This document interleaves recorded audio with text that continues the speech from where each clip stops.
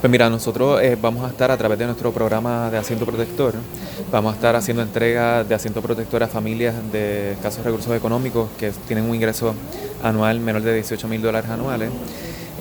Y adicional a eso, además de entregarle el car seat, se le va a estar orientando de cómo instalarlo correctamente, se le va a dar la certificación